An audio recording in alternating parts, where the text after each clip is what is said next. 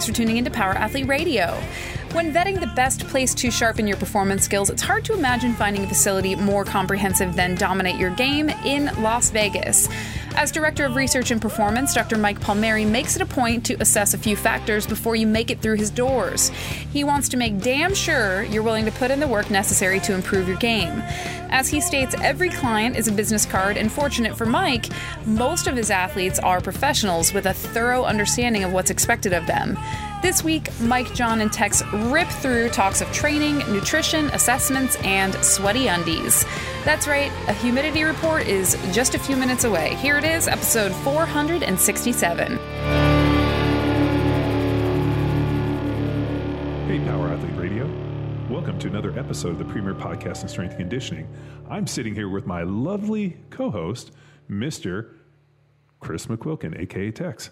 Thank you, John, for having me. Yeah, I'm John Wellborn, CEO of Power Athlete, and we are Power Athlete Radio. And we got another badass episode today. Man. Dude.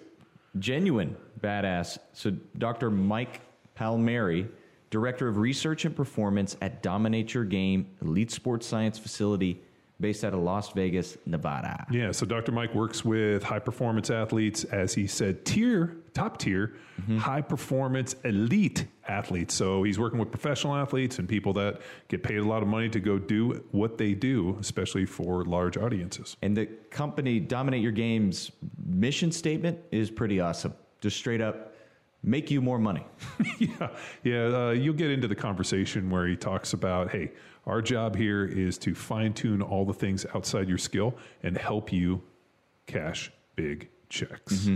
And fortunate, Dr. Mike and I were connected to longtime friend Fairfax Hackley. Oh, good old Fairfax. Oh, yeah. So Hack, as he's commonly known in the fitness realm, and...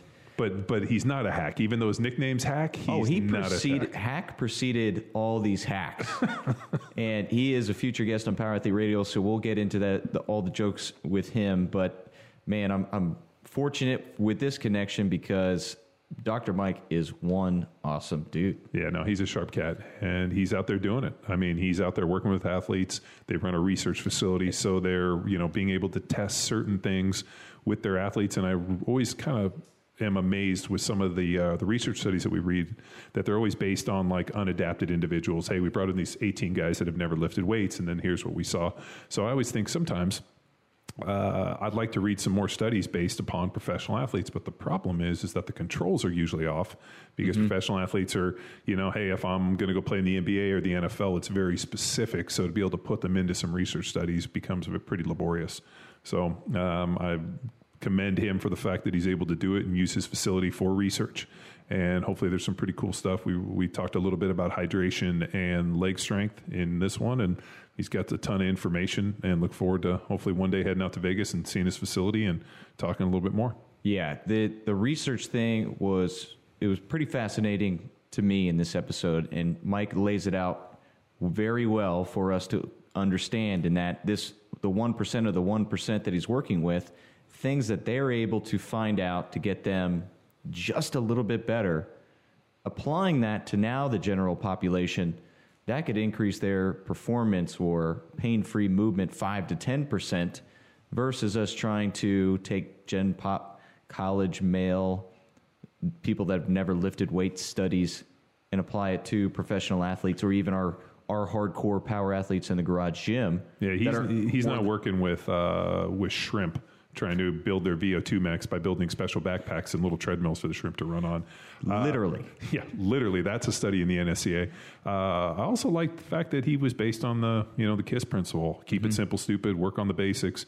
Nutrition is simple. Don't get, wrapped around the axle on all this romance and kind of the shiny fishing lures that are getting thrown out there on social media and really kind of plaguing the internet now, that a lot of times the tried and true and the basics will always be the basics. And the reason they're the basics is because they've been tried and true.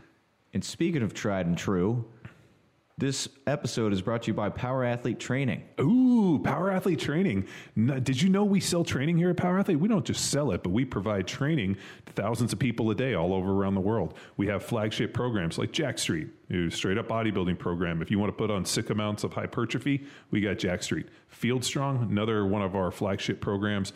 based upon developing and fostering athleticism. Grindstone, that's a program that we have for our Fortune 500 CEOs, new fathers, and people where life is getting in the way and you need a flexible program. From there, we got Hammer, the Holistic Athletic Movement Readiness Program, which is our military-based door kicker, war fighter, anybody that goes in harm's way program, dedicated to not only big strength, big capacity, but a dedicated run and sprint template each week. And then we have obviously Johnny Wad, which, if you like it hard, heavy, and fast, and a lot of sexual innuendos, I write those every week on Johnny Wad. That pairs perfectly with Johnny Bod, which is the accessory program that we throw out there that can be bolted on all of these programs.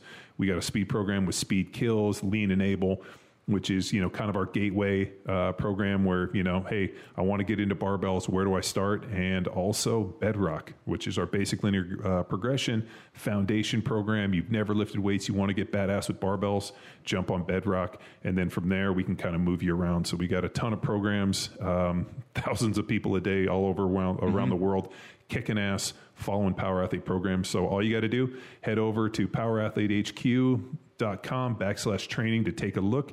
And you can also search for us on Train Heroic, which is our app partner. And there is a little survey on our website that we look for how much time constraints you have, how much equipment do you got, what are you training for, and then put you in the best position to try a 7-day trial of one of those programs John talked about. And if you go through the programs and you're a little confused, drop us an email. Reach out. We're here. You will get hit back pretty quick, and we're here to answer questions. Our job is to get you to the right program, and if it's not right, we'll switch you to another one, and we will work with you to find exactly what you need. And if you need some custom stuff, you can reach out. We got custom remote coaching that we do. I do a ton of that every month, and also nutrition. So Power Athlete is kind of your one-stop shop for being a fucking badass. And if you're ready to, get your hair on fire, get hit with a fire hose, and blow your mind here on Power Athlete Radio, all you got to do is tune in. Ready? Let's do it. Go. If the people on Power Athlete Radio don't know you, can you introduce yourself and give us a background on who you are, what you do, and more importantly, how you're making a difference?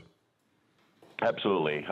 My name is Michael Palmieri. I am the Director of Research and Performance at Dominate Your Game. We are an elite sports science consulting firm based in Las Vegas, Nevada. And we work primarily with elite Tier 1 professional athletes. And so we're talking, we have clients from all 4 major leagues, UFC, Bellator, IBO, WBF, Olympics, all of those. And we also work with executives, CEOs, stuff like that, kind of want to be treated the same way. And basically what we do is at our facility, we provide all of the services outside the skills of particular sports. So we have what I run, which is basically the research side of stuff, the nerd side, the science side. We have the performance side, so our strength conditioning coaches. We have our nutrition team, which are all dietitians and our chef. And then we have a full sports medicine team, which is our physical therapists, athletic trainers, chiropractors, massage therapists. They do all the rehab work. And physicians, orthopedic surgeons that we work with. And so our goal is basically to, when we get an elite athlete, is to provide everything they need, like I said, outside the skills, their specific skills for their sport. We get a guy that comes out. I told an NFL receiver one time, I said, my job is not to make you catch your ball better. That's your skills coach. My job is to make you get to the ball faster and run over your opponents better. That's what we do. And so our clients call us their toolbox. Basically, when they need something outside of their skills, they reach in and grab us. So that's basically what we do. But we do a big side of research. Like I said, it's really nice. We're able to do collegiate level research, stuff you'd get at a university, but without the bureaucracy. So we can do that. We have published research that we've conducted. And as a result of that, we've expanded into conducting education forums where we are able to provide speakers and seminars and lectures and offer CEUs for clinicians and practitioners.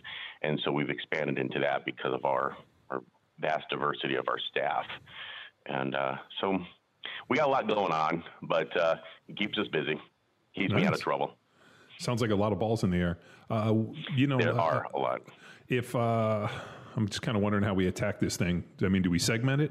Like, I'd love to talk about not only the training that you're doing, but how the research is playing into that, and more importantly, is the research telling you things about within the training space that you didn't know, or is it just kind of confirming bias?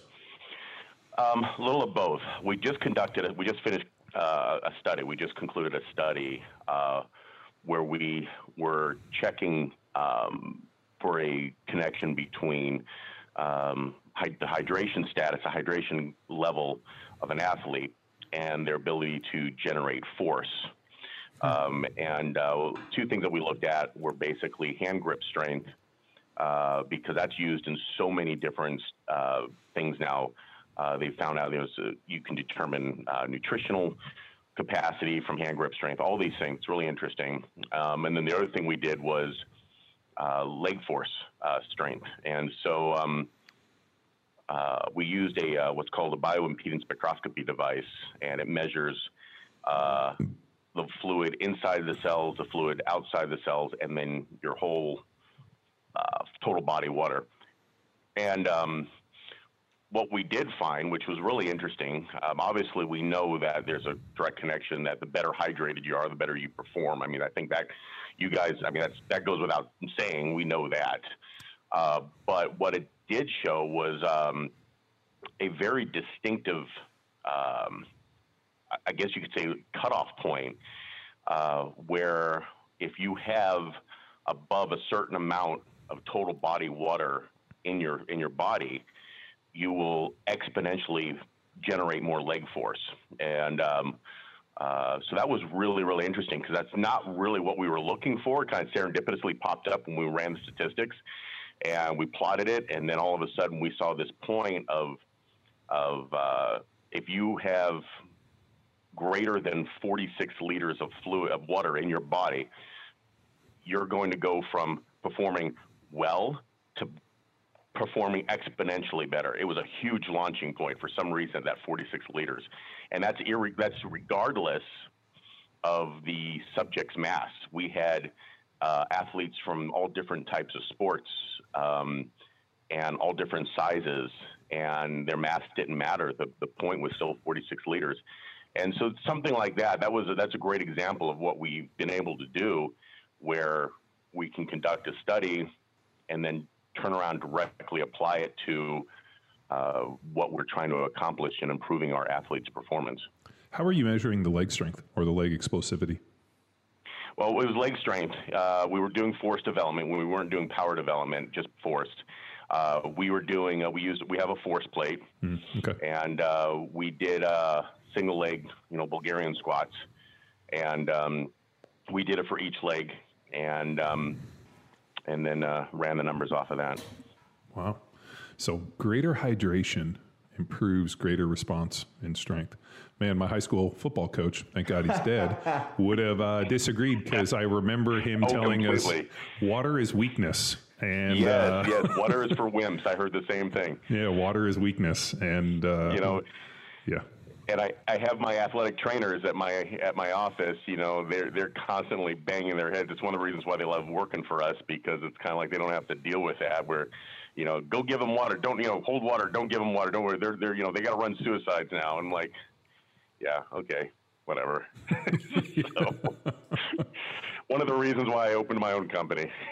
So. Yeah, no, it's usually helpful that way.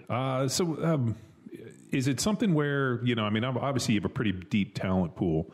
Do you find that, and I always wonder, especially when we read a lot of research from the NSCA or really anything people put out, it's always interesting when they select control groups. Normally it's like this, these 18 men have never lifted weights before, and we're bringing them in and we're testing a program. I mean, your research is pretty interesting because you're working with high level performance, athletes who get paid to do this for a living. So I'm wondering if that talent pool which is kind of specific. I mean, my background playing in the NFL, I always tell people, man, the only way some of those guys weren't getting to the NFL is if they got hit by a bus on the way to the stadium. And so I wonder sometimes with the genetic pool and working with that group of individuals, if that information can be extrapolated out towards the general pop, or do you even give a fuck? Like, is it something where you're like, man, we're purely using this to ramp up the world's best athletes within our training facility? It's really funny you bring that up, because I literally just had that conversation a few weeks ago with some of my colleagues, and a lot of the research that had been done using bioimpedance spectroscopy and measuring body fluids and comparing it to function, and I use that word explicitly, function, was used on people who were severely ill, like cancer patients, as well as the elderly, and which is fine, which is great stuff, but nothing had been used comparing it to performance of an elite athlete. And so our primary goal at my company is obviously, I tell people this, and some people take this the wrong way, but let's face it, we're a private company. So our primary goal is to make our clients more money, okay? So if you're trying to get into college, you're trying to get a scholarship. If you're a college athlete, you're trying to get drafted. If you're already a pro, you're trying to extend or improve your contract. So ultimately, it comes down to making money. All right. I know that sounds harsh, but why? Not at all. That's why we do this. Yeah. That's why we're all in the industry. Okay, is to improve people, to make them better, so they make more money, and in turn, we make money. And so. So that's our primary goal. And so when we do our research, when we conduct our research, it is primarily with the intent of finding ways to improve either the performance of our athletes or the ability to improve their rehab if they're coming off an injury, stuff like that, little tweaks here and there. When you're talking elite, and you guys know this, when you're talking elite level athletes, you're talking tiny little changes to improve stuff. I mean, Olympic swimming is determined by 8/100ths of a second, right? Something ridiculous like that. So when you have a Ferrari or a Lamborghini, how do you make it go faster? Okay, and so we have to figure out every little type of nook and cranny and niche that we can find in order to get these guys better. Or, like I said, on the other side, if we're rehabbing them. And so primarily that's our job. Now, that being said, a lot of our research can trickle down into the Gen Pop, okay? So we can say it's much easier to start with somebody that is a professional athlete and research that we find there and trickle down into the general population versus trying to develop something within the general population and bringing it up into performance. So it's yes, it can work that way. And yes, we can see that difference, but that's not our primary goal. Gotcha. Have you guys done any research or experience with like the biologics that are really going around? I mean, everybody's doing stem cells, exosomes, and looking at all these different biological ways to improve joints and health and heal things, and it's pretty exciting actually. But what's interesting is it's kind of been lackluster because I think a lot of people are doing it poorly. Like I just saw a guy from Instagram the other day talking about, hey, I'm trying to ramp up stem cells by fasting for 3 days before I take a withdrawal from bone marrow. And that's been proven to not be the effect because if you shuttle the body with nutrients, we know that the stem cell count goes higher. So it's pretty interesting. Like, people like I see it from all sides, but I've also read all the research and pretty jiggy on that too. So I'm wondering if you get any experience on that as well. Quick note for our listeners, Mike's turning very red. I see this vein popping out of the middle of his forehead. I see. I mean, so I don't know if Tex told you, but I played 10 years in the NFL, and then the last 10 years I've been doing this stuff. And I was in, getting my blood work done twice a year and, looking at micronutrients and really just kind of trying to really hack this thing for a lot of years. And I hate the term hack because people use the word hack or usually hacks, but it's pretty interesting with like the research in exosomes and stem cells. And Dr. Ants down at Dr. Andrews' place down in Florida is a buddy of mine, and I've been down there to speak, and it's pretty interesting when you look at the research. And then I go on social media and I see this stuff, which is like fucking witch doctory and magic, and just this like people just selling people crazy shit. When I was growing up, and when I played sports, I started pretty young, and I remember going through my teenage years, where I had absolutely nothing to go off of, and we basically the only thing we had to listen to was the biggest guy in the gym, and kept our fingers crossed, or I was reading Powerlifting magazine. Yep. And that was basically it, and back then the term was developed, and it's carried through since then, of bro science. The thing is, and this is what's really kind of sad about it, I'm going to be honest, but more than, I would say, 2/3 of what is considered bro science is what started our industry, okay?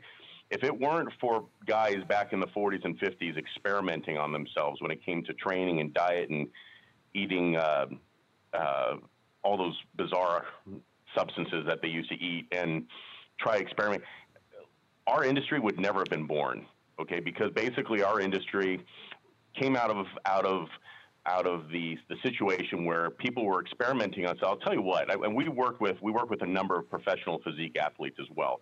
But physique athletes are some of the greatest people to run studies on, because they do exactly what you tell them to do. They are so pinpoint and to a fault. And so they've came up with these styles and these practices and these methods back in like the 50s. And people started looking at them like, wow, why is that happening? You had exercise physiologists start looking at stuff, and why did that happen? And, the field of strength conditioning is such a baby field, relatively speaking, to where it came to everything else. I mean, if you look at exercise science 60 years ago, was primarily for the elderly, for cardiac rehab, stuff like that, where the foundations of the ACSM got started, and et cetera. And that's where it kind of came from. So I'm not knocking that bro science is bad, but the problem comes where you have somebody coming up with an idea that is the greatest new thing that they think works, and touting it as realistic and touting it as real, when you have all the research, whether it's clinically published or anecdotal, saying the exact opposite. And all they tell you is like, oh, you don't understand because you've never done it. Motherfucker, I've been training. I played in baseball. I competed in powerlifting. I've been in this industry for 25, almost 30 years. Okay, so I have the experience and I have the education. So people need to understand that, look, there are things that are out there that are legitimate and realistic. And there are things that people are going to hop on IG and do their little butt exercises with wearing a band that does absolutely nothing, and people will fall for that. With a peach emoji, mind you. You got to have the peach emoji when you're doing the booty blasters. My nieces decided to tell me what a peach emoji was for. Okay, and so, and that's what kind of it comes from. So when it comes to a lot of the stuff that's out there, we've had athletes that have done. You brought up stem cells. We have had athletes that have actually done real stem cell therapy, and we worked with their physicians. You mean by real stem cells, like embryonic stem cells, not basically culturing their own? Yeah, embryonic, yeah. Yeah. So this was done over in Europe, okay? And so... that's crazy, because I had it done here in America. No, this was the first one we did was years ago, before it was legal here. Oh, when they did it, like in Germany, where it was Regenex and all that. Yeah. Yeah, is that what it was called? I can't remember what it was. Yeah, that was the one that Kobe Bryant went to, and Urlacher went to, and then Peyton Manning went to, and those guys were over there doing like stem cells and ACI, the ACS and all that. Yeah. So, so that's so there are things that have come out where they'll take something that they see in research. I love people, they say, well, I've researched this. They'll Google something, and my dietitian, for example, she calls Dr. Google her bane of her existence, because we have, you have people that Google something and they get all the answers and they come up and say, oh, why is this? Well, that's not really probably what's going on. Run it by one of our physicians, get some blood work done. Okay. But Google says, or WebMD says, those things exist. And yes, they're true, but people with no experience or no background, they tend to take something that sounds amazing and run with it. I'll give you a really good quote. I'm not sure if you guys know who Mark Philippi is. Yeah. But World's Strongest Man. You? Yeah. Okay. Just to give you a background, the old power lifter that trained me in high school is a guy named George Zangus, who invented the super suits and the wraps. So marathon nutrition, if you're an old power lifter. So when I was 14 years old, I trained in George's garage in Palos Verdes. Okay. So sweet. And then I went to Cal and Berkeley and then played in the NFL. And the history that you're talking about is very similar to my history, sitting there reading Powerlifting USA and trying to pull workouts out of Flex magazine, And I'd make the best of it, right? And reading the supplement ads and trying to read between the lines and diets and nutrition. Yeah. I did a lot of experimenting on myself, fortunately. But, so anyhow, Mark Philippi told me one time, because, he lives here in Vegas. And he was, is he still at UNLV? No. He hasn't been at UNLV for a while. He was their head strength coach for a while. He left there about 15 years ago, I think it was. Yeah, okay. But he has his own place called the PSI, and he does strength conditioning training and stuff like that. Brilliant guy, actually, and he's a great strength coach. But he told me one time, he goes, Mike, there are a lot of new methods and fads out. He called them neon-colored barbell training, okay? And he said there's a lot of new programs out there and a lot of fads and a lot of methods, and he goes, and some of them work. He goes, some of them are legitimate. He goes, but sooner or later, ultimately, you got to put yourself under a bar. And that's what he is, and he's right. Sometimes we get so caught up with a lot of the new stuff. My clients, some of my clients are jerks in the sense that they love texting me things and, something they saw on Instagram saying, hey, coach, should I be doing this? Haha. And it's some new exercise method. But you get so many people trying to jump on bandwagons of something that just looks amazingly new and awesome and fantastic. And some of the new ideas are great, and I'm not knocking all of them.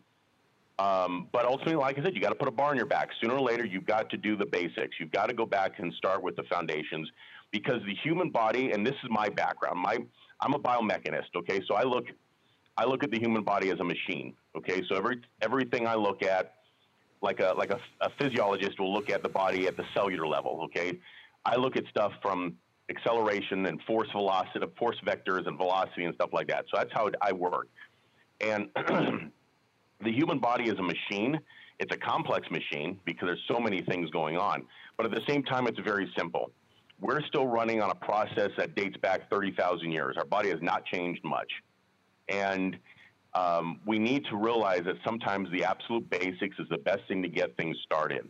And the new stuff, absolutely. There's some things out there that are great, but you cannot do those in spite of forgetting the old stuff, the stuff that is considered, old-fashioned or whatever. And so that's kind of an ongoing issue that I have sometimes with people that come to us, want to work with our strength coaches. And, well, I heard that, I just have to run these drills all the time, and that's what's going to get me faster. I use a special rubber band attachment to my arm or whatever. Yeah, has benefits. Is there a place for it? I've had physique athletes, and I'm sure you could, when you were in the NFL, you probably saw this. I've had receivers go and you take ballet classes, okay, and because to improve proprioception. Absolutely, there's a place for it. With bodybuilders that do the same thing, they'll take ballet so they understand, or Pilates or yoga, so they understand the posing, controlling their body better when they're doing their poses. Completely, there's a place for it. And there's a place for a lot of things that are out there, but we tend to focus too much on one thing. and forget about everything else. No, and then that's what ends up killing the performance. No, I mean, it's, I used to box in the off season, and I used to do a bunch of MMA fighting stuff, and, like to grapple, and, but I always found like the hand speed stuff with boxing had greater carryover for me playing, offensive line in the NFL than anything. But, man, I think that's a funny point, the neon barbell. I call it the shiny fishing lure. I think that, like, my brother and my dad are, my dad since passed, but are criminal defense attorneys. And my brother always told me that even the dumbest fish doesn't get caught if it keeps its mouth shut. So what I Very think, true. Yeah, with a lot of athletes, it's the shining fishy lure. Like you see the shiny, fishing lure go in, and the dumb ones open their mouth and get caught. And it's pretty interesting, like, to use that analogy whenever I see stuff. And it's like, I was watching something yesterday, and like, no matter how you skin it, you still have to train 3 muscle contractions. Eccentrics have a place, concentrics, accentuation phase, isometric contractions. I mean, build stability, all these key components of strength training that we've known that you can go back and read about in the magazines back in the 40s and the 50s. And yet it's funny that people are trying to skin different ways to avoid them. And I'm like, I don't get it, but maybe we're dating ourselves. No, I'm actually preparing a lecture that I'm going to be doing. Well, who knows when it's going to happen now with Corona thing going on and everything. But I've been working on a lecture that I'm supposed to present in the spring. But what I'm talking about in this lecture is forgetting the basic sciences. Okay, so if you look at biomechanics, or if you look at exercise physiology or dietetics or stuff like that, we're kind of like engineers are. Okay, engineers, they're basically applied scientists. It's an applied science. We didn't have to do the research, the work to develop the science. We're taking the science and applying it to practical use. So we're all of us are basically applied scientists. And so what are the basic sciences? So our basic science is basically your chemistry, your physics, and your biology. And so what I've been seeing a lot lately, and this is unfortunate because I'm seeing it within academia when it comes to these applied sciences, is we're seeing them focus so much on something that they're finding in their research that looks this way, completely flies in the face of anything in the basics. Well, it doesn't matter. When I was working on my master's degree, one of my professors told me, don't always trust the numbers that come out of the black box. Okay, this right here, this is what makes a determination if it's legitimate or not. If something comes out doesn't make sense or flies in the face of basic science, it's probably not right. And so sometimes we get so caught up on these things happening at a cellular level, so to speak. I'm using it as an example, and like one of the things that I just had a discussion with was cell volume. I mean, arterial volumizing substances, like NO and stuff like that, on trying to increase blood flow and et cetera, et cetera. And I said, these things are all great, but it kind of doesn't work very well with fluid mechanics. And there's some issues when it comes to how fluids work within a closed system physics-wise.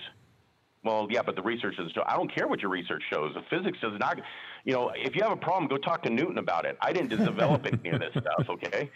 And so we've kind of gotten away from it. And I think that kind of applies to everything that we're looking at. We're seeing it with, like you said, about things on Instagram, and they focus on something with no background. This looks great and shiny and new.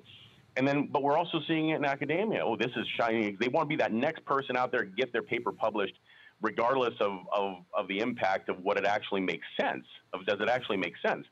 And so it's an ongoing battle. I could talk for about hours, so I'm just going to I'll step off my soapbox. No, I appreciate the preaching. The talk that you're working on now, can you give us any indication or give us a little information on what you want to present, and more importantly, how it fits within this keep it simple, stupid KISS method, which is what I deal with daily, where I'm like, what is the simplest, and this is Occam's razor, right? Like, what is the simplest answer for most of this stuff? Like, and then you think like, and I'm sure you see this too, especially with like a bunch of high level professional athletes where, you know, they're really tip of the spear type of individuals and like maybe something could impact. But when you start extrapolating it down into the general population, you know, something that might look really exciting and might help a professional athlete with a 0.1% improvement is like going to take away time that's going to add a 10% improvement for the general population. Mm-hmm. I completely agree. And that's one of the neat things on why I believe that I wish more legitimate research was being conducted on the elite level athlete. And I say legitimate because I'm going to step up on my soapbox again. One of the problems I've been seeing a lot with a lot of research that's been coming out, that again, it seems to be a rush to get published, is their subject size. You know, they're publishing paper with an N of, you know, subjects, you know, 6 subjects, 8 subjects, and that doesn't. A lot of statistics kind of fall apart if you have less than 20 or 30 people in your group. And you tell them that, say, oh, well, it implies that. Well, great. Then say it implies that. Don't say it's statistically significant, because it's not. But again, you get that guy on IG that reads the abstract and then says, oh, this is a thing, extrapolates a whole bunch of different stuff out of it that was never said. And, well, this research shows it. No, it doesn't. It does not. It's not what they ever said. And so I wish that you could get better research conducted more. And now the problem is that we're running into now is because of the corona is getting people to do research, getting people to do studies and stuff like that, because everything is so restricted. So it's gonna take a hit. And the other problem is professional sports, particularly, you know, the 4 major leagues where you're looking at the most elite, they're not, well, except for the NFL right now. The NHL is kind of playing. I mean, let's face it, they're not playing as much as they need to be. And you know, you take a couple of weeks off, you detrain like that. You know, that's it. And I think we're losing that connection of where we're able to do some legitimate research on legitimate subjects of stuff that can be handed down and applied to the general population. Because of what we're looking at, it's a much like you said, it may be a 0.1% improvement for an elite athlete, but if we take that and add it to somebody who is, you know, coming off of a hip replacement surgery, you know, they may get a 5 or 10% improvement off of it, and that's stuff that's legitimate, but it's not happening. You made a good point. I've always said that if you want to test any nutrition protocols or really see what works, you can't deal with the general population. You almost have to find physique or bodybuilders, because they're the only ones that will adhere to something. And if you look at you know, all the people that I've known, trained with, and worked with, if you eat a high protein diet and caloric restriction, and you bang heavy weights to try to reduce muscle sparing, and maybe have a little cardio to get into a little bit more of a strength or a caloric deficit, usually that's how every bodybuilder is getting shredded. You know, dry out water. I mean, it's really not overly complicated, but then you get on the topic of nutrition, and it's like people start talking like it's magic, like we're watching Star Wars and they got to use the Force and this and, you know, different diets. And I got into this guy the other day who was, you know, fasting and keto and this. And I'm like, dude, whatever diet allows you to stay in caloric restriction, I don't give a shit. If you eat 10,000 calories of egg yolks, beef, and coconut oil, I don't give a shit. You know, how you tell me these foods are magic, you're going to be a fat ass. Like, it doesn't make sense. Exactly. And it's like, no, these foods. Unless your name is Brian Shaw. But yeah, I was like, dude, when I was playing, so and this is just a little background, but when I was in Philly, I was the only dude over 300 pounds that they'd ever tested under 10% body fat in the bod pod. Mm-hmm. So I was 282 pounds of lean muscle at 306. And I remember them asking me, and I was like, dude, I've been eating like 7,000 calories. And it was, you know, and I went through this whole thing, and actually the more I ate, the leaner I got, but it was so hard to be able to maintain that. And like, you know, people ask me, they're like, oh, you know, what's the easiest way to lean out? I'm like, dude, like, I don't know how to get you to lean out, or at least, you know, lose body mass at 10,000 calories. I mean, it's like the law of thermodynamics. It doesn't make sense. And yet when we look at nutrition, I'm sure you see it too, because, you have professional athletes bringing you things all the time. And you're like, hey, man, like a calorie is still a calorie. It doesn't matter, like if it just, yeah. Like, well, the pendulum is swinging really far the other direction.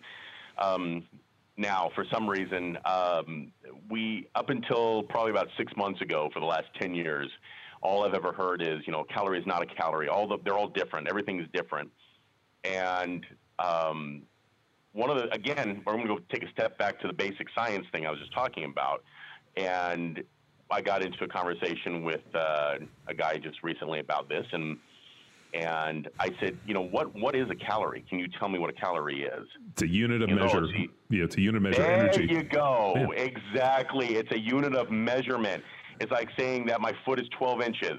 Well, okay? but how many people took like organic chemistry and actually took this in school? And I hear people pontificate on this stuff, and I'm like, did you ever take any of this? I mean, right. Yeah. And it's like, well, okay, but this is what, and I can't blame the people. Okay, because this is the information they get off of the internet, they get off the news, they get off of whatever, they get off of Google, and it's the stuff that's out there. Well, it's a calorie deficit now. Now, are the calories from the macronutrients used differently? Yes. We know that of the three, protein is the least likely to get converted to fat storage, okay? Yeah. We know that. There are certain things that within the individual macronutrients, of course, I'm going to probably get smacked in the back of the head by my dietitian here any minute, but if you look at the protein overfeeding studies, like they've gone and they basically have overfed people calories on protein, and actually people gain muscle. So it's really hard, even in like a protein. It's very hard. Yeah.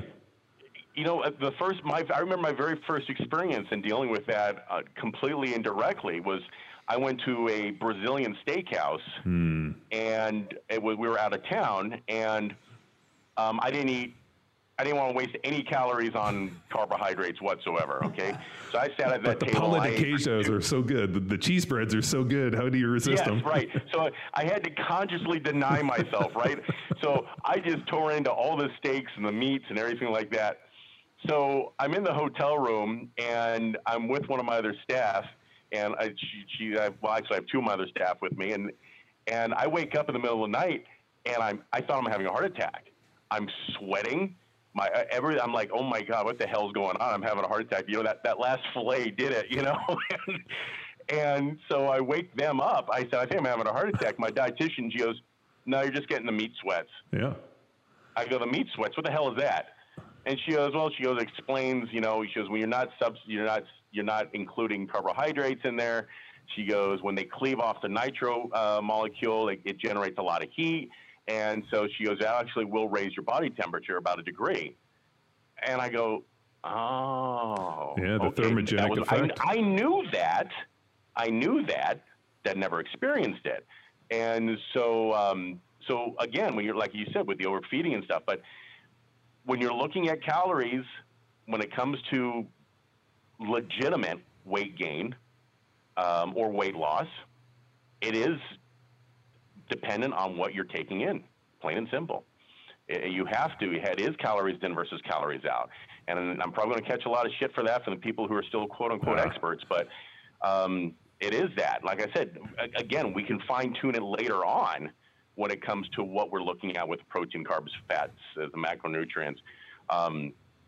But at the absolute basic level, the basic science says that this is a calorie. This object has this much calories in it, this many calories in it.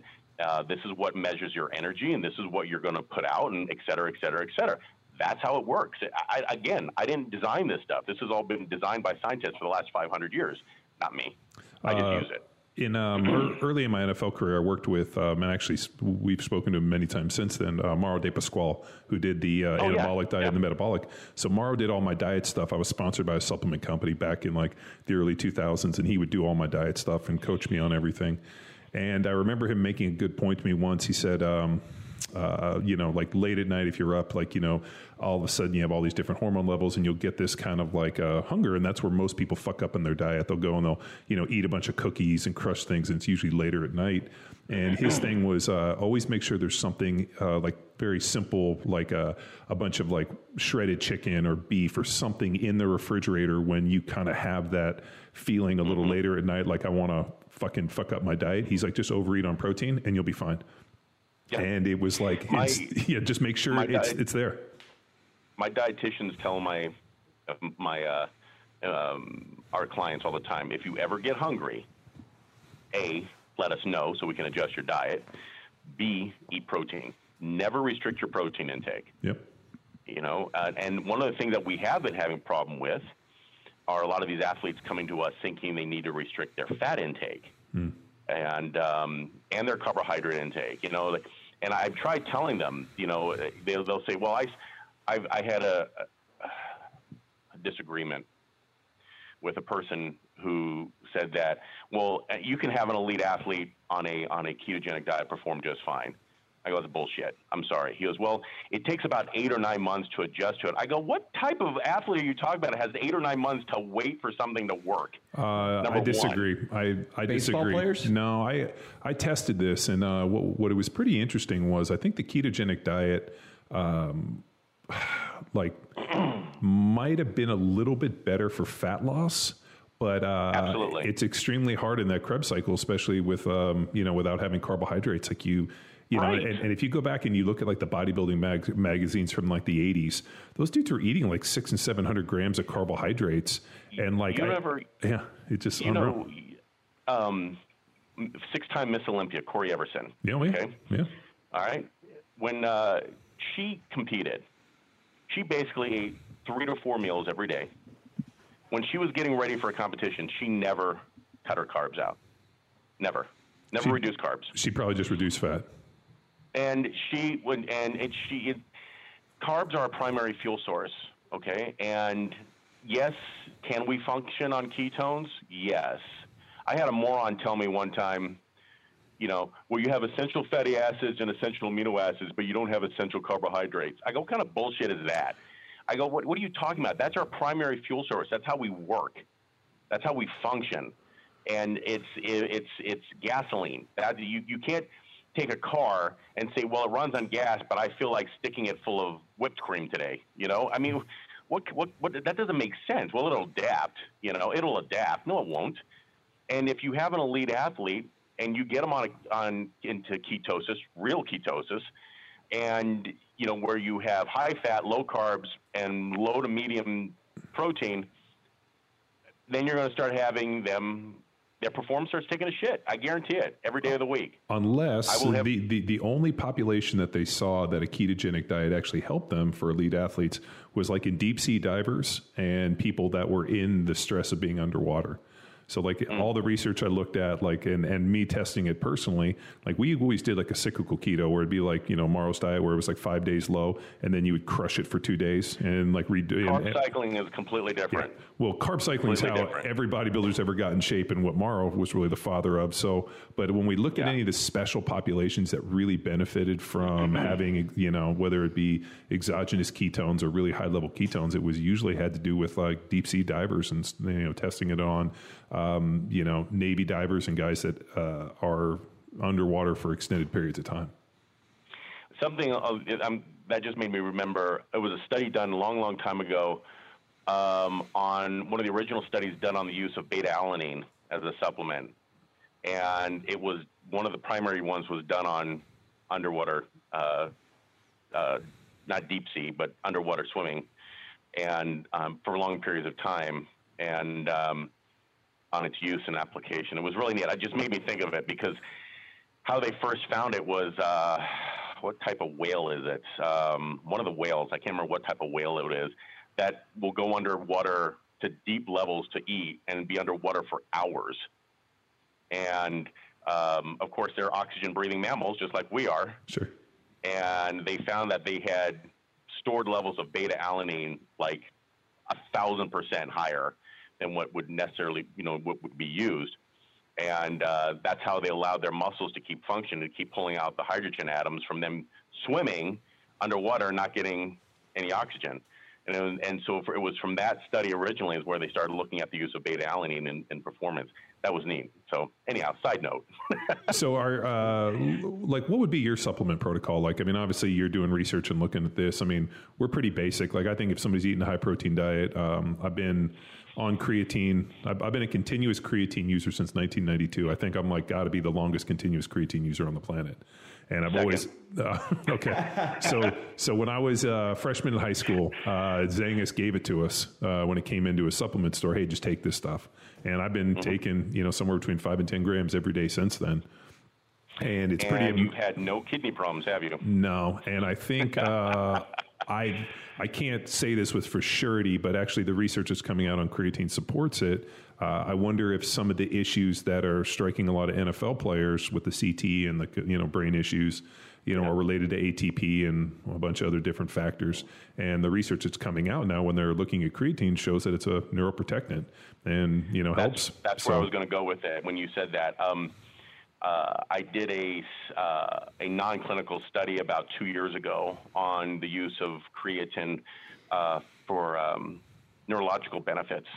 I spoke with Dr. Tarnopolsky, who is a neurosurgeon out of Canada, who uses creatine with a lot of his neurological patients. For example, like pediatric epilepsy. And stuff like that. And we've found that there is a lot of research now showing on the amazing, amazing benefits of how it's used to protect and improve the function or the symptoms of neurodegenerative diseases.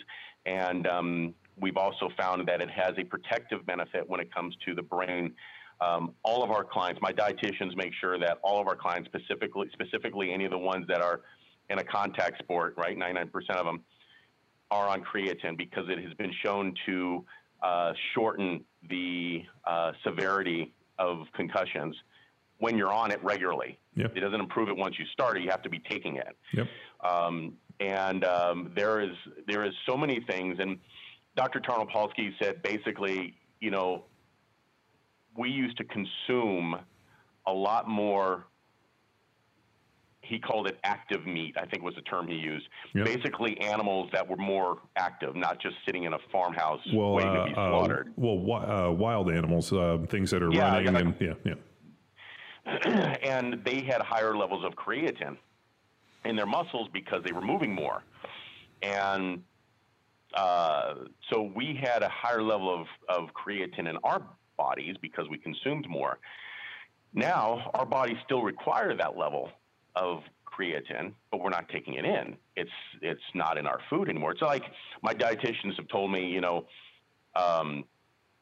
the plants, the fruits and vegetables that we have now don't have the same nutrition they did 30 years ago because they've gotten depleted. Yeah. There's things as we've continued to grow that they don't have the same benefit. Well, all of our clients take creatine at some point, and it's just basic creatine monohydrate. Yep. It's the cheapest one out there. None of the other ones have ever shown to be any exponentially better to justify the cost. I always thought that they were just marketing ploys by different companies to try to have like creatine and all this stuff. And I'm like, dude, just the basic creatine monohydrate's usually the best. Yep. You mean anus explode doesn't work? Oh God. And it's not like they don't work. It's just that they don't work any better, and they're a lot more money. Yeah. The research just isn't there. Yeah. No, exactly. The creatine one's pretty fascinating. I mean, I've been telling people this, and you remember there was that weird thing through like the 90s and even the 2000s where they were trying to relate it to like hamstring pulls and liver and kidney failure. Yeah. And I was like, I don't buy it. Like it's, and now all of a sudden they're like, oh, I don't know where that research was coming from, and it was poorly done. So I would imagine with your athletes, you guys are doing some form of gut biome, micronutrient testing, blood work, so that you guys can look. Because I mean, like you said, a calorie is a calorie, but if somebody has an allergy to a food and all of a sudden you start getting some low level, inflammation, that systemic inflammation binds up receptor sites, and then now longer those nutrients can be absorbed. So is that something you guys do, and want to wrap a little bit about that? Yeah, well, we do. Our ex-phys guy, our exercise physiologists and our dietitians, they do a lot of that type of testing. They'll order, we order blood work, and we'll have some of the tests done, and they tweak the diet and nutrition accordingly. There are things done at a blood level that we can look at, that they can go and adjust. I'll do like a lactic acid test, or I should say lactate test when it comes to that one up. I still fuck that one up all the time. I'll say lactic acid, and I'm like, well, lactate. The research changed. Yeah, it's it. And I still I think again it's just from 1992. I think but so we'll do stuff like that in order to really fine tune stuff, and that's one of the things why people like coming to us, because we don't just, reach in the drawer and pull out a template of something. Here, go try this for a while and see what happens. Everything is very specific. We have professional athletes that come to us with medical conditions, kidney issues or liver issue or diabetes or hypothyroidism or stuff like that. We have to take into account for not only their training but their diet, and so we have to constantly keep things adjusted and keep things moving and keep them moving forward. And that's what they rely on us for. So, let's just give an example. Like, let's say I'm a professional athlete, a former, and I show up at your facility. Can you take us through the process? I mean, do you bring them in, you assess them, you test them, you figure out, you probably sit down and look and say, hey, what are your goals? What do you want to do? And then you go back and design a program to help them meet it? Basically, if they're referred to us, which about 2/3, maybe 3/4 of our clients are actually referred to us. When they come to us, we'll sit down and we'll meet with them. Sometimes it'll be with the individual athletes, like say a combat athlete, like a UFC fighter or something like that, or a boxer. If they come in, we'll sit down with them. Sometimes our coaches will be with them, and why did you come to us? What can we do? And there's a wide variety of stuff.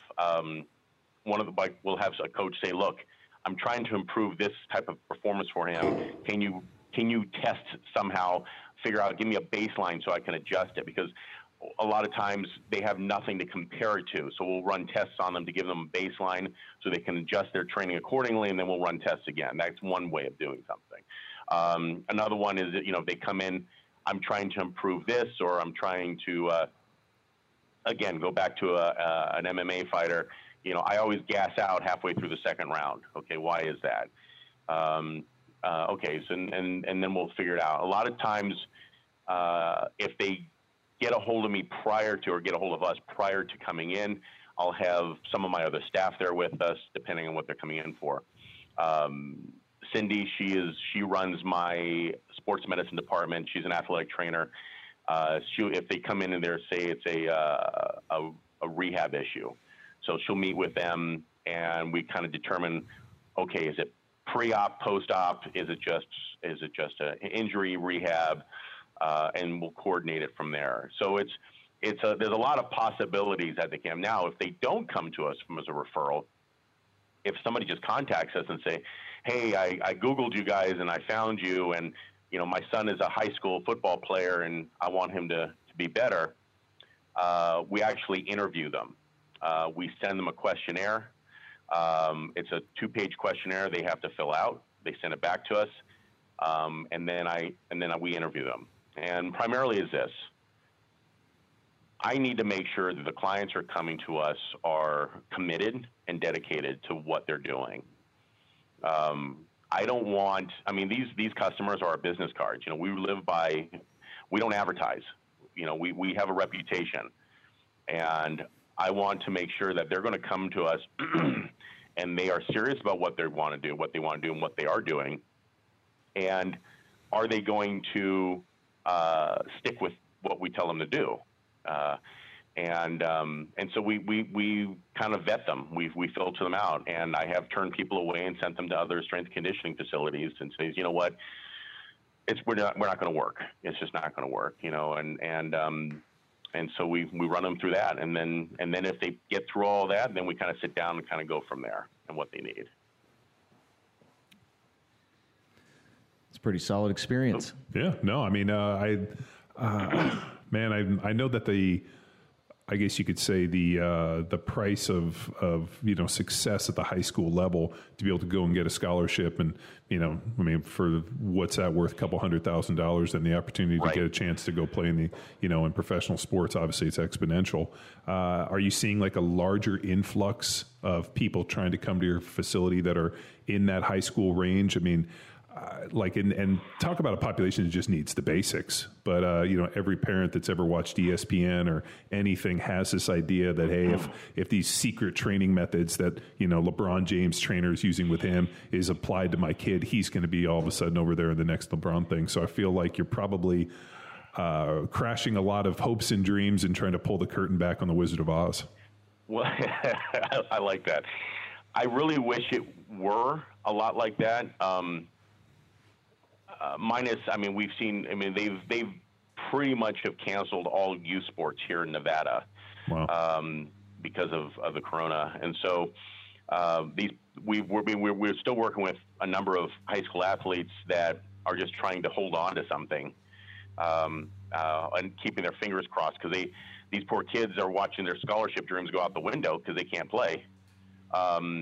So they have that mentality of wanting to stay with it. So as soon as it's in there, they get right back into it and start moving again. Unfortunately, when it comes to working with high school athletes, it's not generally the athlete that we have concerns with. It's mostly the parents. And I'm sure, Texas, you can believe that. I mean, agree with that.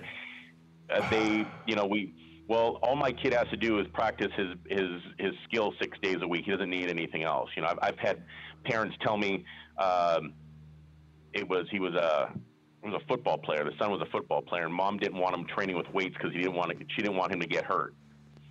I'm like, do you realize what your kid does? Voluntarily run into each other, right? And that's different.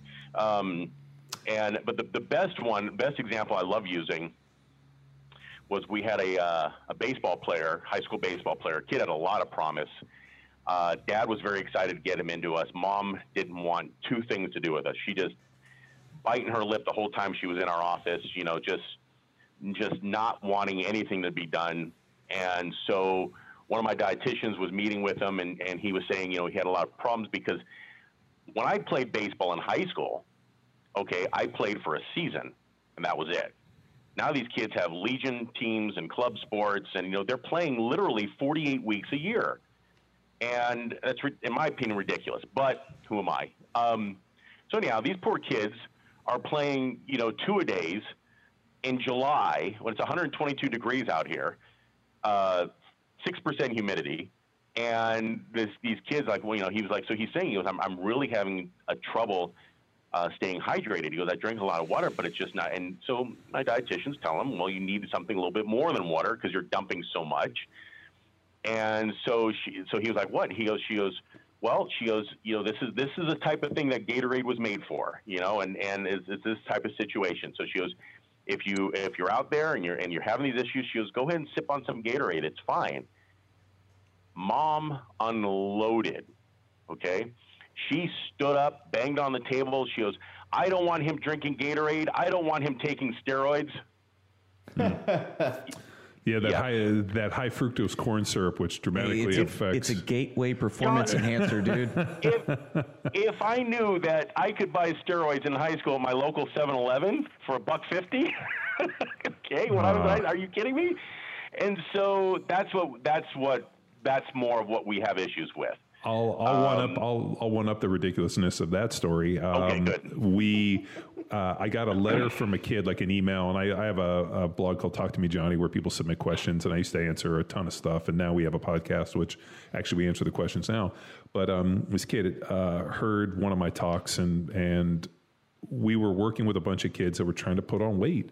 And my thing was like, hey, if you want to gain weight, you're going to have to increase to gain 1 pound, 3,500 calories a week. To gain 1 pound a week, if you want to gain 2 to 3 pounds a week, you're going to have to exponentially. Now we're at 2,200 or 22,050 extra calories.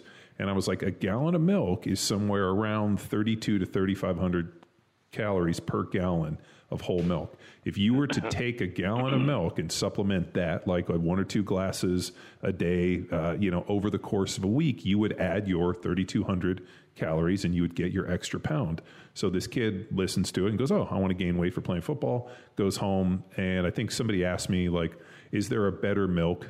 And I was like, well, don't drink the non-fat stuff. It's, at least get some fat, get more calories. If you have the option to get some raw milk, now all of a sudden there's a probiotic effect, hasn't been pasteurized, hasn't been, heated up. And, if it comes from a safe place, like there's probably a pretty good effect. And when we looked at all the research that talked about people that drink milk have higher growth hormone levels.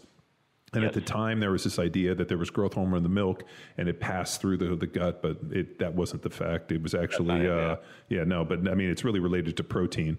Actually, the higher protein diet increases growth hormone levels and IGF-1. So, the type of proteins that are in milk, and how they're used. Yeah, there's casein, there's whey, and So I made this recommendation, and interesting enough, we had a ton of kids that started supplementing and drinking extra gallon of milk over the course of a week, and they all got bigger and stronger, especially with the basic, linear progression they were using. So this kid goes and tells his mom, "Hey, I want to start drinking milk, and I want to try to get some raw stuff." So he shows the mom, it was one of my talks, or lets her read it, and she writes me this email. That's like, how fucking dare you? What are your what are your qualifications? Who are you? And just fucking tries to lambaste me in this email. And so I write this response that was titled "Mom and Raw Milk." And then where I lambasted this woman, and, so it was a pretty good one. And years later, all of a sudden we get reached out with, hey, I like to get an internship. So this kid comes in and interns for us, and we're kind of going over. And I was like, initial interviewer, he'd been here like a week or two. I was like, dude, how'd you come across us? He's like, I wrote you a letter. Or I sent you an email with a question, and you responded to Mom and Raw Milk. And I was like, that was you? Oh my God. So here this kid is in high school, years later graduates from college. Like, he's probably somewhere like a freshman, sophomore, 4 or 5 years later, graduates from college, doesn't know what he wants to do, comes down and interns with us, and full circle. And I didn't know about it until he gives his, tells me. And I was like, did your mom ever read it? And he's like, no, I don't think she ever did. I'm like, when you go home, you have to get your mom to read this post-mortem. And he said his mom was still a little fired up, but oddly enough, he turned around his life, and Power Athlete was the difference for old TC. What a concept, right? And you know what, like what you said was, it's unfortunate, because one of the things that you said, like she said, what are your qualifications? They don't even care about that. They really don't. I mean, I understand if you we made fun of the experts on social media, but you can actually hit them with your qualifications and still not good enough. Yeah. And it's just that because whatever it is they disagree with, and they don't think it's the right thing, and it doesn't matter. But if you ever come across a situation like that again, I'll give you an idea. One of the suggestions my dietitians put our younger athletes on, or actually all of them, when you talk about drinking milk, take the whole milk, and I'll have to get the ratio because she put it together for us. Take the whole milk and mix in dry milk with it. Yeah. And it makes this super condensed, high calorie, high protein drink, and it's cheap. And it's something really simple, and they add that to their meals. They take a glass a day, a glass with each meal or something like that, and works really, really well. I agree. Milk's amazing. It's probably milk in Carnation Instant Breakfast. Is what there was an old weight gainer shake back in the day where it was whole milk with Carnation breakfast, and I want to say like a ice cream and some chocolate.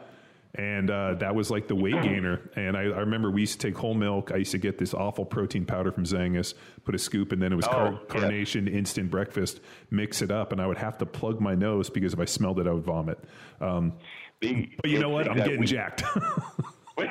We have at our nutrition area, our nutrition part of our facility, with Lacey, our dietitian, our head dietitian, she put together this whole area, and post-workout, post-training, getting in your protein, getting in your carbs, stuff like that.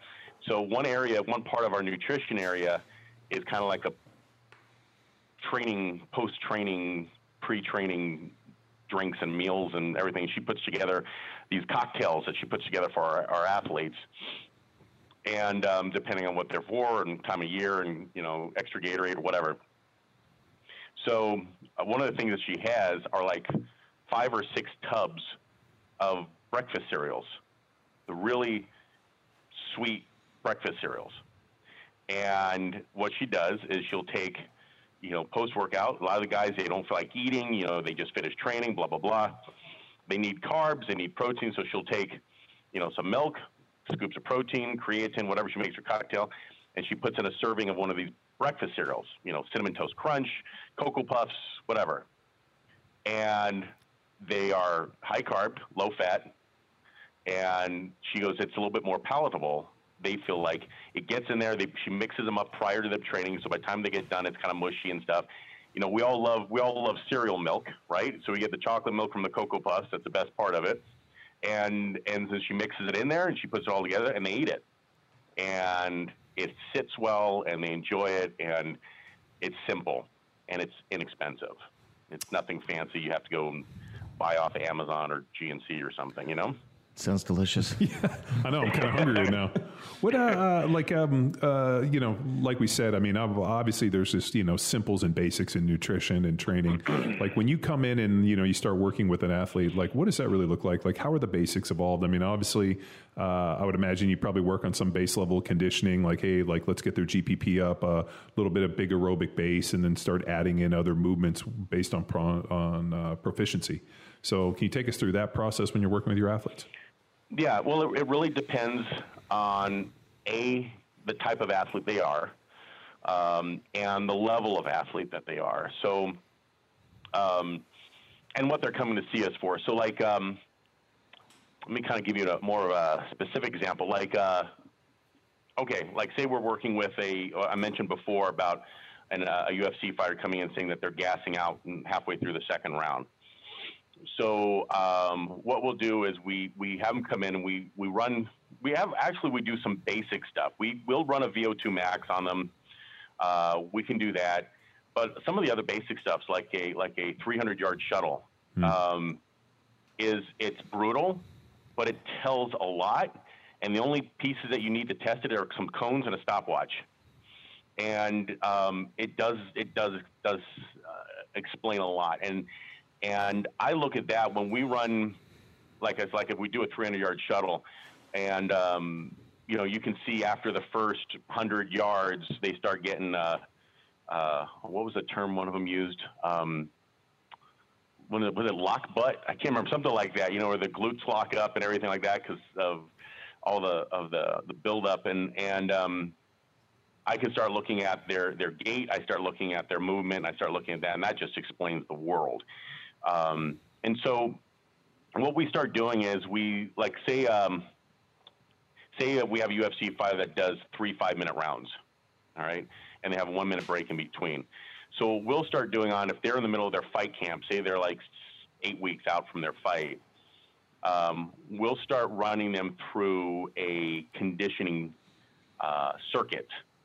One of the things I don't agree with a lot of skills coaches is improving cardio of an anaerobic athlete by training them aerobically. Okay, so I'll ask them, they'll come in and I'll say, okay, right now, what are you doing for your conditioning? And they'll say, well, I run 5 miles 5 days a week on a treadmill. I said, okay, if you can tell me this, then you're good. When do you ever run 5 miles straight in an MMA cage? Oh, but this is old school. I mean, every boxer's done road work. Yes. Pounding pavement. I know, and they still are. 4:30 in the morning in the dark. You got to get up and do the miles because Muhammad Ali did it, Mike Tyson did it. So right, so it's like, okay, well, they need to improve their cardio. Yes, they do. Okay, but that's not done that way. Okay, it's like saying, okay, I can take a sprinter, or a marathon runner. Okay, they both run, right? But look at them, boy, they look completely different, right? Okay, why? Because they train differently, because they have different needs.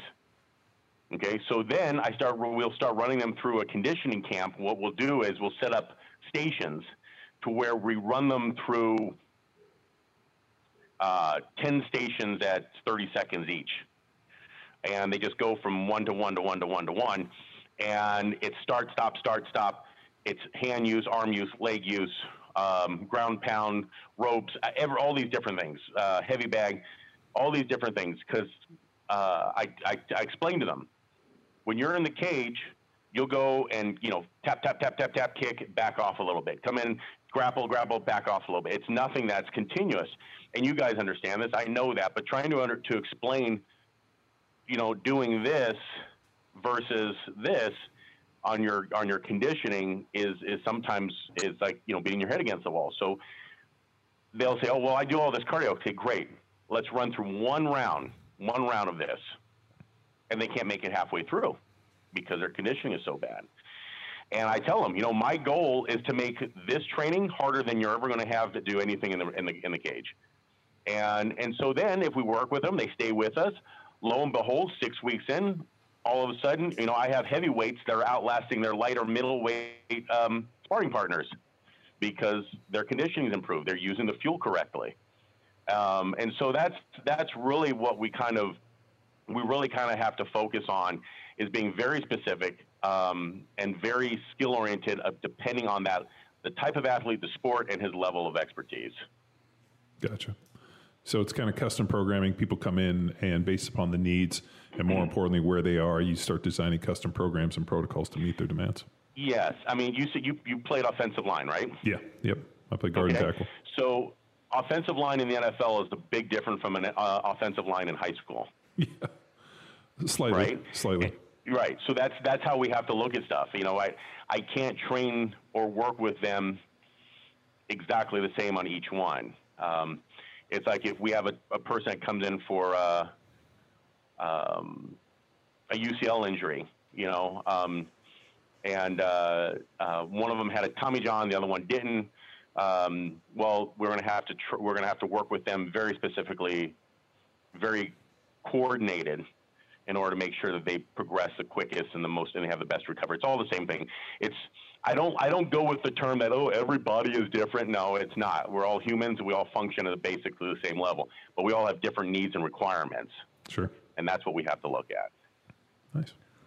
I got a question, and I hope to keep it quick, Mike. I know we can do a whole podcast on this next one. Oh boy. And what sparked it, you mentioned the skills coaches coming in for your fighters and then trying to explain what they do. Recently, within the past couple of years, that movie Game Changers came out about the vegan diet and tried to throw some science into this. Didn't we lambaste that for like 4 hours? But we got a freaking awesome scientist here. Yeah. So I'm curious, did you start to see any skill or fighting coaches come in and try to push diet and nutrition and push you guys around and tell you how it is? And then did you just drop science on them? Yes, and yes. We the Game Changers that's a great example, but we've gotten hit with a lot of things where some coaches or athletes will come in and say, well, I'm doing this diet, and this is what I want to do. And I'll say, well, is it something I'll ask my dietitians? Is it something that we can work with what they're doing? What do you think of it? One of the things that when they come to us, they have to understand that they're coming to us for an improvement. Or let's just say that's what the one reason they're coming to us is to improve their performance.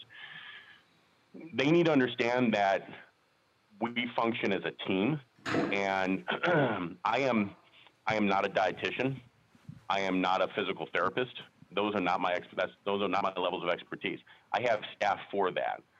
And so they come in and if they say, well, look, I want to do this, and if they come to me this way and they say, hey, Dr. Mike, what do you think of this? And I'll talk to them about it. Oh, well, I heard this or I read this. What do you think of it? Now, the nice thing is 90% of our high-level athletes operate this way, where they just come in and they just do what we tell them to do because they know that's what they're there for. My favorite example is I had an NBA player come in last year. It was a hamstring injury. And we set up everything. We worked. He has a house here in Vegas, so it was off season. He stayed out here. We worked with him to rehab him. And so I mentioned before, we have a chef that will custom make meals for our clients, so they don't even have to do that. Our dietitians put the meals together. He cooks them, and all they got to do is pop them in the microwave. Everything's numbered. They don't even have to think. And so my dietitian sat down with him, and she goes, oh, okay, all right, this is what we're going over. And she starts going down. He takes his big-ass hand, okay? And she's all of 5'3", okay? So he takes his big hand, sticks it on top of hers, and he goes, ma'am, no disrespect intended, but I don't care. Just tell me what I need to do. And I'm like, it makes it so much easier. That's what they're there for. They understand that. They have that mentality. Now, some of the less than professional athletes, they'll come in and they'll say, well, I'm doing this diet, I'm doing this type of training. I'm like, okay, so why are you here? I had an MMA fighter come in one time, and I was trying to work with his camp, and he goes, well, I want to train this and this way. I go, that worked? You did that for your last fight? He goes, yeah. And I go, how did that work out for you? Because you lost. Okay? And he's like, oh, well, yeah. I go, didn't work, did it? I go, so are you coming to me because you need me, or are you coming to me to tell me how to do my job? And so I've had to tell people, and again, it's a little bit of an asshole mentality, but the benefit of running your own company and not working for another company or working for a university is those 4,500 square feet of my office that I work out of, that's my kingdom. That's my place. That's my castle. And if you're going to come in there, you're going to listen to my staff. You're going to listen to what they could tell you to do, and you're going to do what we tell you to do. Otherwise, you can leave. I never have that issue with them because they come in there understanding that anyhow. This is why they're coming to us. They want to improve. We have that reputation to improve them. And you guys understand, most athletes are very alpha. That's how they got to their position in the first place. They're very alpha. They're very red personality types. And, well, so am I. And I'm not going to go and tell you how to fight. I'm not going to tell you how to run the ball. I'm not going to tell you how to swing a bat. That's your job. But if you're in my house, then you're going to listen to what we tell you to do, or you can go find somewhere else. And I've never had to tell that to anybody. It's understood. So nobody comes in and pushes us around, I guess you could say. Well, what's at the beginning of the conversation, when you were giving a brief bio, you talked about education being a pillar. Can you get a little deeper into the education and, more importantly, like how you're putting it out and the people that are coming to you and the impact that you're making? Yes. Well, we've offered in the past, CEU classes and stuff like that. Just because of our backgrounds, our staff is able to do that. We'll get accreditation from different agencies and organizations to do CEUs. But about 3 years ago, we were contacted by the Arnold Sports Festival, and you guys know what that is. So, and they said, they have everything else going on there. They wanted to start offering like some other trying to get ahead of the curve, and they wanted to start offering education and seminar tracks in addition to their other, 80 different events that are going on. So they kind of just gave us the ball and let us run with it. And so we developed an education conference. It's called Arnold Education. And this was March, would have been our third year doing it. And it's great. It goes for 2 days. We have speakers from all types, like I said, performance, rehab, nutrition. We had practical workshops, hands-on as well as lectures. And it was a lot of fun. We were able to offer CEUs for it. And it turned out really, really well. And so now This year's Arnold Sports Festival has been postponed indefinitely for right now. We don't know when they're going to do it, again because of the corona. And so what we were planning on doing was maybe doing it kind of virtually. And so we were talking about doing it, and we'd looked at some platforms and stuff. Well, that didn't go over too well with how things were being put together with the Arnold Sports Festival. So we've decided that we're just going to, now that we have the platform and everything set up, we're just going to start offering our own, we're calling it, our name of my company is Dominate Your Game, so we call it DYG.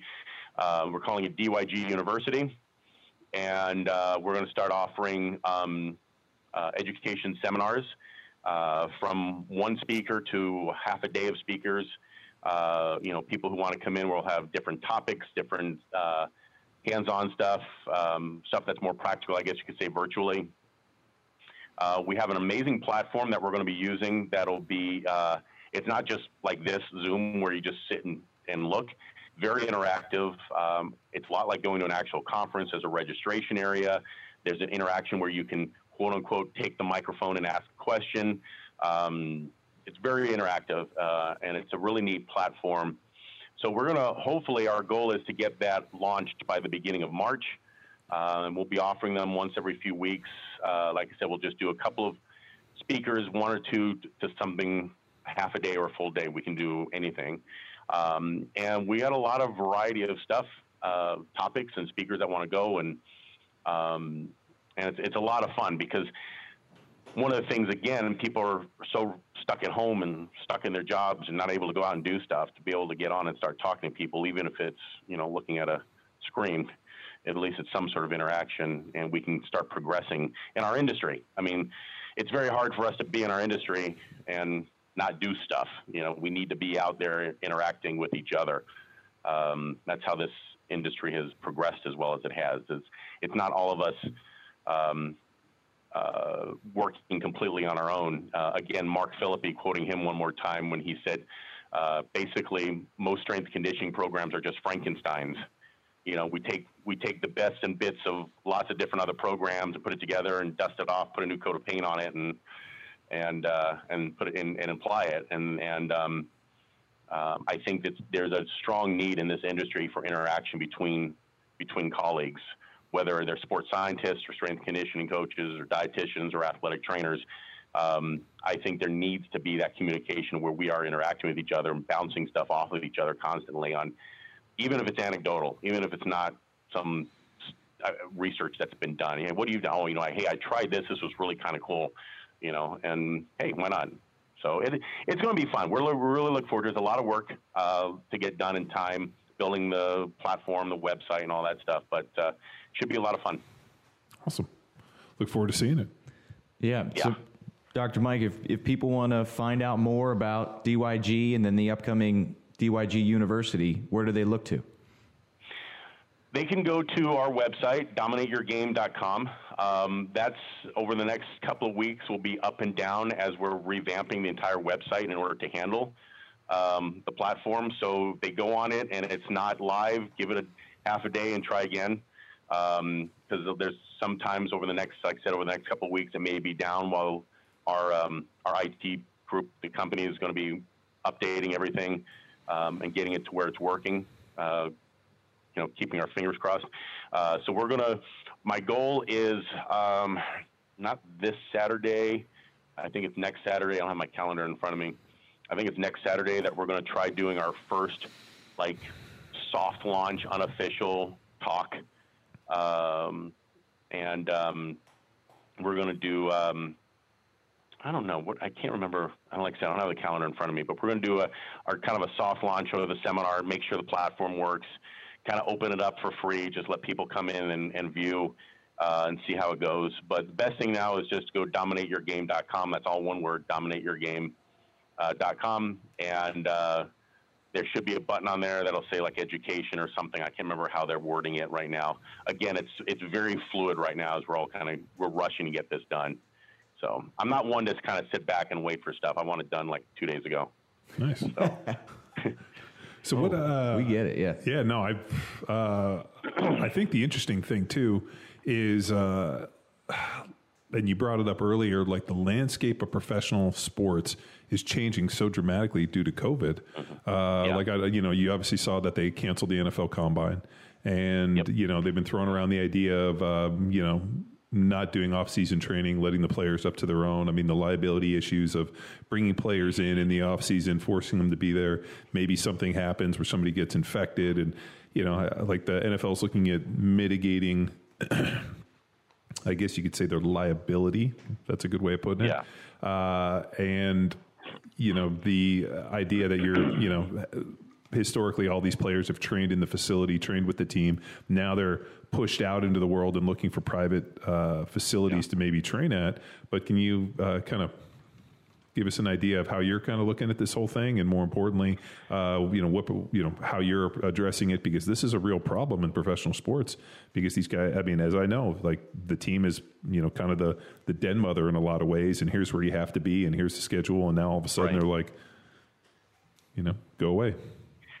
Well, one of the things that we had to we got hit kind of hard with was during the quarantine last spring, where they locked everybody down, particularly within the sports. We were not about a third, about 30% of our clients we couldn't work with because they weren't even allowed to leave their home. They're professional athletes, but their contract, their team says, hey, you can't go anywhere. You can't go practice. You can't go train. You can't do anything. You can't leave the house. It really is a catch-22, because I understand where the leagues are coming from and trying to minimize their liability. But my concern is, if you take that time off and you're not training or you're not practicing, you're setting yourself up for an injury. That's first and foremost in my eyes. B, your performance is going to be completely lackluster if and when you ever get back to it. And you're right. Most of these players, they're out there to play. They're not out there, and that's why they do well with us. They're not out there to think on what they have to do. Their team tells them, you do X, Y, and Z. And they do it, and then they perform, which is one of the reasons why when they come to us, we do that for them. We take care of X, Y, and Z, and they just need to do it, and they perform. So it'll be interesting to see how this plays out, because since we are a private facility, we're not open to the public. We only have one client at a time that we're working with, whether it's training or rehab or a consult or performing research on or whatever like that. And so we're able to minimize exposure. We're able to stay within all of the guidelines set forth. So on our end, it's been easy to adapt to what's been needed, what's been mandated, I guess you could say, by the governor and by the CDC. But it's going to be interesting to see how how the athletes themselves are going to deal with this. If they get to a point like they did last year where they got locked down and you're told they can't go anywhere, there's nothing we can do. We'll work with them virtually, which we did. We had some of our clients that we just sent them programs that they could do at their house. We ordered some equipment for them and sent it to them, had it sent to them so they could keep at least moving. Body weight movements or some other devices that we worked with, sent it to them, had them do it at home. Here's a program you can do in your garage, your backyard, whatever. But it's something that I think the industry and sports in general are going to have to adapt to, because I really don't see this going back to normal anytime soon. And I think it's something that we as practitioners are going to have to learn to adapt to in helping our clients, as well as something that our athletes are going to have to adapt to in trying to perform. And hopefully they'll still be able to perform. Like I said, my biggest concern is really that the risks of injury. You don't do anything for 3 months, and all of a sudden you go out and let's start practicing again. And none of these guys are going to taper up. None of them are going to do that. They're going to go balls out like they do. That's why they're professional athletes. And you're just kind of waiting to hear that snap or pop or something like that. And then we get them back for another reason. It's a reason I don't want to have them there. And I don't know. It's kind of it's a shitty situation for all of us to be in. And it's I'm hoping that something will actually, come out of it where it's good and we can just keep moving forward. And otherwise, there's going to be a lot of people out of work. So we'll see. Hopefully we can turn the corner on this whole thing. Yeah, me too. Anything else? That is it. Awesome. Thanks, Mike. I really appreciate you taking the time to rap with us on Power Athlete Radio. Oh, anytime, guys. This was an absolute blast. You guys are amazing. It was a lot of fun. And anytime, you just get a hold of me. Yeah, well, if we're ever in Vegas, which we on occasion are, man, we'll definitely Vegas. We'll swing by. I mean, I lived in Southern California. I grew up in Southern California. We moved out here to Texas 4 years ago, so a short trip to Vegas was in the cards every couple of months. But man, I can't imagine what happened to Vegas in this this coronavirus. Like, I saw pictures of the casinos empty, the Strip empty. Like, it kind of broke my heart a little bit to see what happened to Vegas. Let me tell you, I was born and raised here in Las Vegas. I'm one of the few natives you'll ever meet over the age of 25, and it destroyed me. It was heartbreaking to see what they did to the city and to watch everything just get shut down. And it looked like what was that movie? Was it Final Destination or something like that, where it took place in the future, where it took place in a deserted Las Vegas where everything was covered in sand and there were zombies everywhere or whatever. That's what it looked like. It was like, it looked like something out of a movie set. You never see the Strip dead, empty. Yeah. I mean, for the last 70 years, it's always been thriving. And that really hurts. I mean, we're still at, I believe it's 25% that they're allowed to have people in there. The workforce is way down, all of that stuff. Our office is less than a 10-minute drive from the Las Vegas Strip. That's the reason why we have it there. It's nice and close for people. If they come in, stay on the Strip, they can get to us easy. It's a $10 Uber drive, so to speak. And to watch it get hit like that, it's interesting because, like I said, my life really didn't change much. We were able to stay open. We were considered essential because our business license says that we're a research and medical facility. That's part of it. So we were considered essential, so we were able to stay open. And, I basically go from my house to my office, back to my house. I don't really, do much else. I'm there 14 hours a day anyway. So, but to see how other people were hit and stuff, it was a kick in the pants. So hopefully we can get over it. And anytime you guys are out there, I used to go to Texas a bit. I've been Austin a few times, Houston a few times, Dallas once or twice. But of course, traveling is pretty bare minimum now. But I was mentioning to Tex, we were talking about humidity.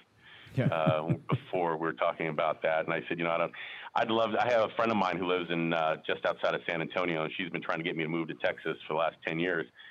And she goes, "Oh, your business would do so well here, blah blah blah." I go, "Yeah, but I can't handle the humidity. I just can't." And Dex was like, "Well," I go, "Well, comparatively speaking, we're in single digits all the time. So, except for this last week, it's been really cold and muggy. But yeah, I'll take the week out of the year." So. Houstonian people in Austin mention the humidity or complain. I'm like, no, stop. Dude, I used to live in Tampa, Florida. I lived in Clearwater Beach when I played for the Eagles. I lived in there in the offseason. We were talking offseason. about Clearwater. Oh my God, it's horrible. Yeah. Oh yeah. No, I lived down there, and every off-season training down there, I used to call it my superpower because when I went back up to Pennsylvania to go play for the Eagles, I would just be like, "This is amazing." And people are like, "It's 100 degrees out." I'm like, "Yeah, but it's 105 and 100% humidity and rains every 10 minutes in Tampa. This is beautiful." I'm curious, Dr. Mike, have you heard any humidity training research? We know the elevation, like people go to Denver. What about the people that go to the hot, damp Houston and Tampa? I just had this conversation with my athletic trainer. We had a professor at UNLV who just retired a few years ago. His name was Dr. Young, who did an amazing hydration lecture for the dietetics and the sports medicine programs at UNLV.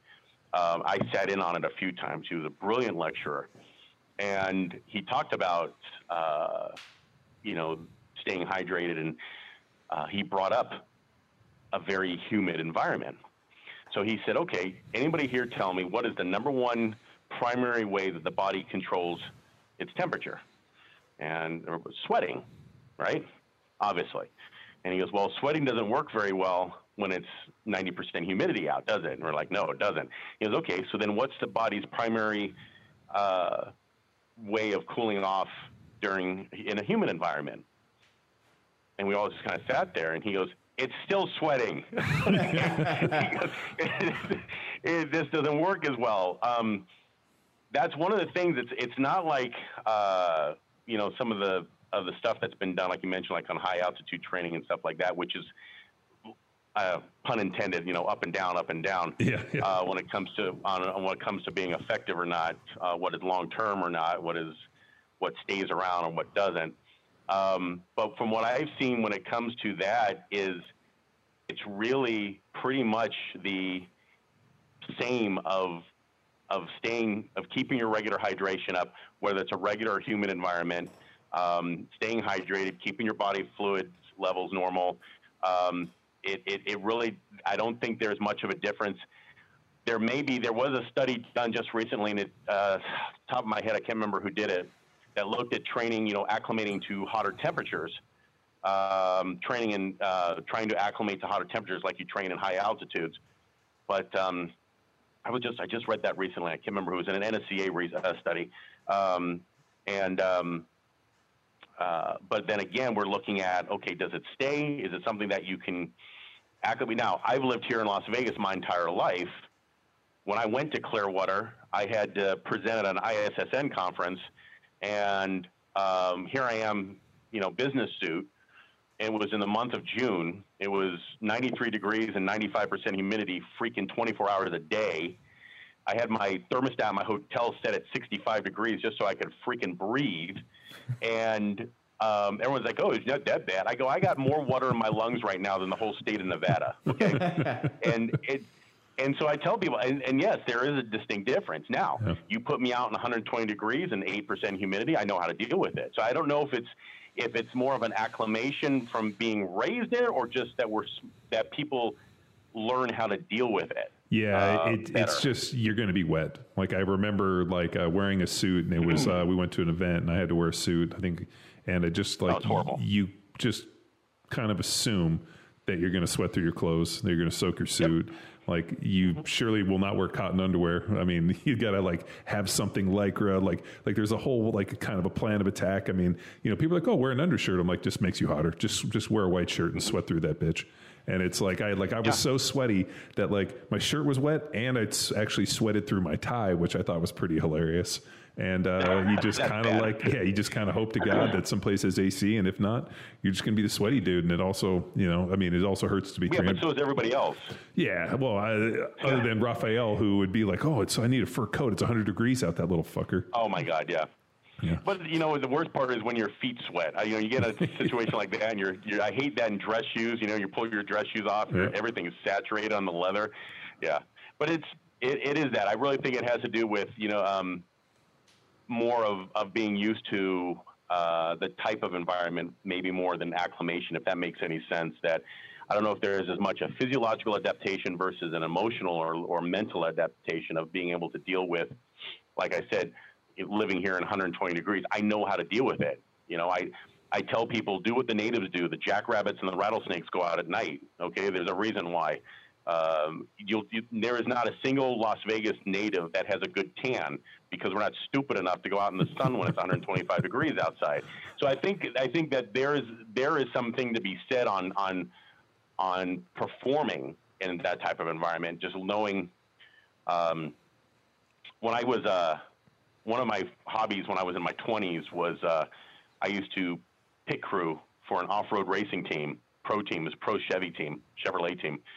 And so we'd be out in the middle of the desert, 125 degrees, working on a truck, changing tires and putting new transmissions in. And I always tell people, you can never beat Mother Nature, but you can survive her.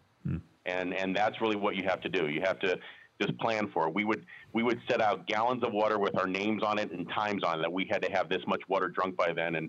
And then during the day, all we would do is drink Gatorade and eat sandwiches, Subway sandwiches, and wear hats and lots of sunscreen and loose-fitting long-sleeve shirts and stuff. And we were fine. We survived. And the people who didn't, that just drank beer and didn't do anything else, they looked like zombies walking around, eyes sunken, and they're dehydrated. So I don't know, like I said, I don't know if it's as much as a physiological adaptation to performing in that type of environment versus of just understanding what it takes to survive in there. So maybe it's more of an intellectual adaptation. Cool. Maybe. So. Awesome. Well, we'll leave it there. Thanks, Dr. Mike. Appreciate everything. And no worries. Thanks for listening to another episode of Power Athlete Radio, the premier podcast in strength and conditioning. Now it's time for you to empower your performance. For more information about Mike's upcoming seminars and flagship facility, head to dominateyourgame.com. Until next time, bye!